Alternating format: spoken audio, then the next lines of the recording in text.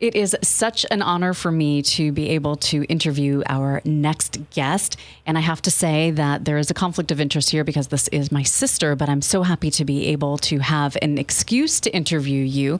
Heather Bellino, she is a visual artist who has multiple exhibits opening around the world, literally based in Las Vegas, Nevada. Heather, thank you so much for being our guest today. Thanks for having me on. It is National Drawing Day, which a lot of people didn't even know was a thing. And it is so important to acknowledge the fact that drawing is tied intrinsically to who we are as people, even though we may not always recognize it. I think everyone can relate to the fact that you doodle or draw sometimes when you're nervous or when you're thinking about things. But certainly this is more than that for you. When did you discover your love of art? I think I started to know I wanted to be an artist in middle school. I grew up in a house where there were prints of Monet's water lilies hung on the walls, and someone was always playing the piano. So music was kind of the art form that was valued in my household and pushed. So naturally, I moved away from doing that because I was told to do it. So I had changed all my electives and quit band and started to focus on visual arts. But I really felt like it was in college I found my true passion, since there was no turning back after that. And what did that look like for you when you say, I found my true passion? How did you find your true passion? I think it was just a healthy kind of competitiveness to my fellow classmates. They were all so talented, and that sought to really push us into honing in our abilities. I had a great set of professors that really pushed our creativity and really exposed us to what our lives could look like as professional artists. And it just was very appealing to me, and saw what a future as a professional artist could look like through that. And you say that you had thought about art, or at least through music and visual art, as a child.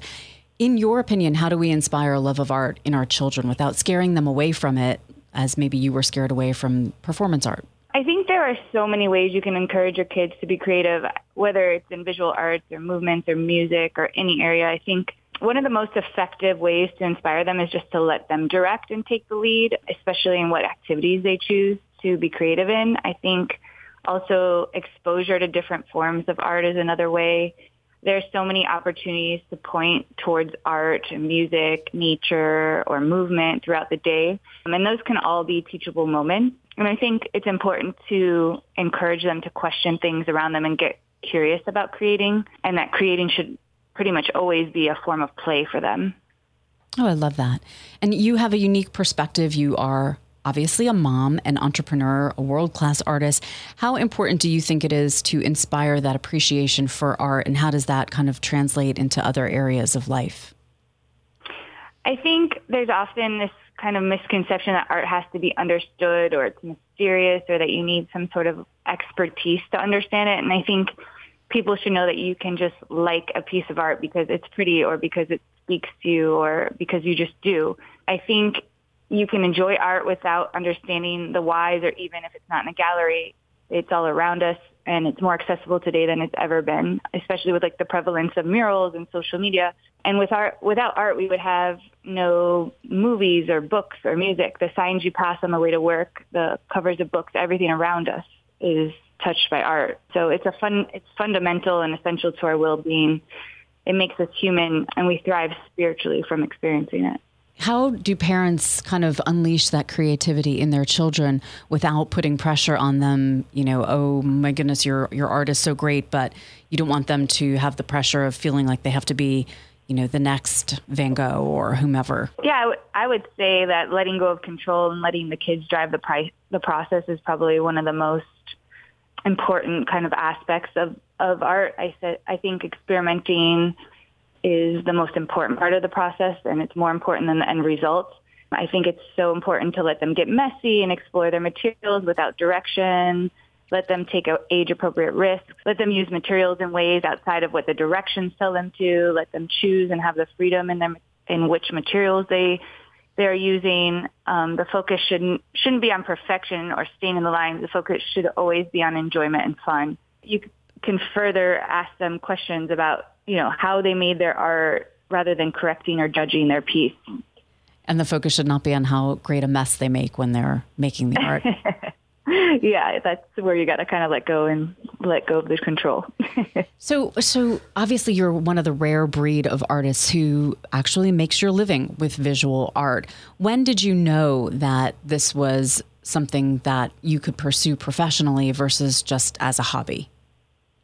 Well, I got some unique opportunities to create some immersive art in Europe, and it was a kind of perfect marriage between my design background and my fine arts background. And I had gained this experience and unique skill set over the last several years that led me down to this path. And by getting each project, it gave me the confidence to fully step in and make the jump and basically leave my day job to pursue this. Can you talk a little bit about those immersive art experiences and kind of what they entail and maybe a little bit about your process, a peek behind the curtain? Sure. I have created several interactive installations, including patterns and wearable textiles and immersive mazes that include 6-foot panels. So those have opened up in both Rome and Barcelona, with new locations opening up very soon. And so the process always starts with a sketch. So I generally take color pencils and spend hours kind of sketching out concepts. And once there is a concept that's agreed upon between me and the person that's commissioning the piece is then digitized. So I take it into Illustrator and I draw the compositions and with very precise lines. And then the composition is then etched into glass, and each piece of glass is lined by LED lights and framed and constructed in a pattern in which you can immerse yourself and walk through the actual piece. So that's pretty amazing that people walk through your art, and these etchings on glass actually all started out as little bits of drawing on paper.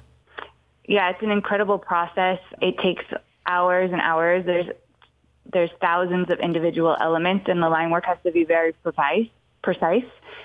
And it's been quite an amazing experience to see how people interact with my work and the joy that it brings them when they do. So Drawing Day was started to help people draw that bridge to their creative side, even if someone thinks that the creations that person makes, including themselves, are not quote unquote good enough. How do people get past that feeling, or do you ever get past that feeling? I don't think that feeling ever goes away for any artist. It's a feeling I know that I and many of my colleagues struggle with. I think one of the keys is to make art that you want to make. Don't think about who's going to see it or whether anyone else will like it. Making art for you is first and foremost. So at the end of the day, you have to make art that brings you joy and that speaks to you. And the same thing that applies to the process for children applies to adults, that creating is more important than the end result, and that it should always be a form of play. That is such good advice. So if people want more information, or if they want to see your maze and exhibits, where can they find you? I'm on Instagram at Heather_Bellino. Thank you so much, Heather. Appreciate you joining us on National Drawing Day. Thank you.